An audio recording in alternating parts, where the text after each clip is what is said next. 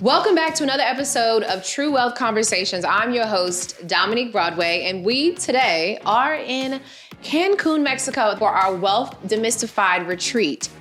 People are trying to sell steaks to vegans. Yeah. And they're like, why are you not taking this? Why are you not posting it? I mean, I don't eat meat. This keeps happening to me, and this is the life lesson that God says I need to learn, and that's why it keeps repeating. You have missed the point. That is your formula that the universe keeps giving to you as fuel. The best thing for folks in their mid to early 20s, buy a multifamily property, live in one unit, rent out the others, and mitigate the largest expense that most people have, which is their housing. Entrepreneurship can be challenging, Yeah.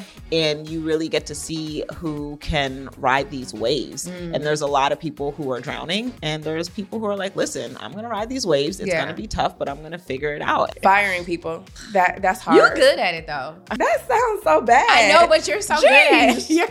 I'm just the Grinch out here.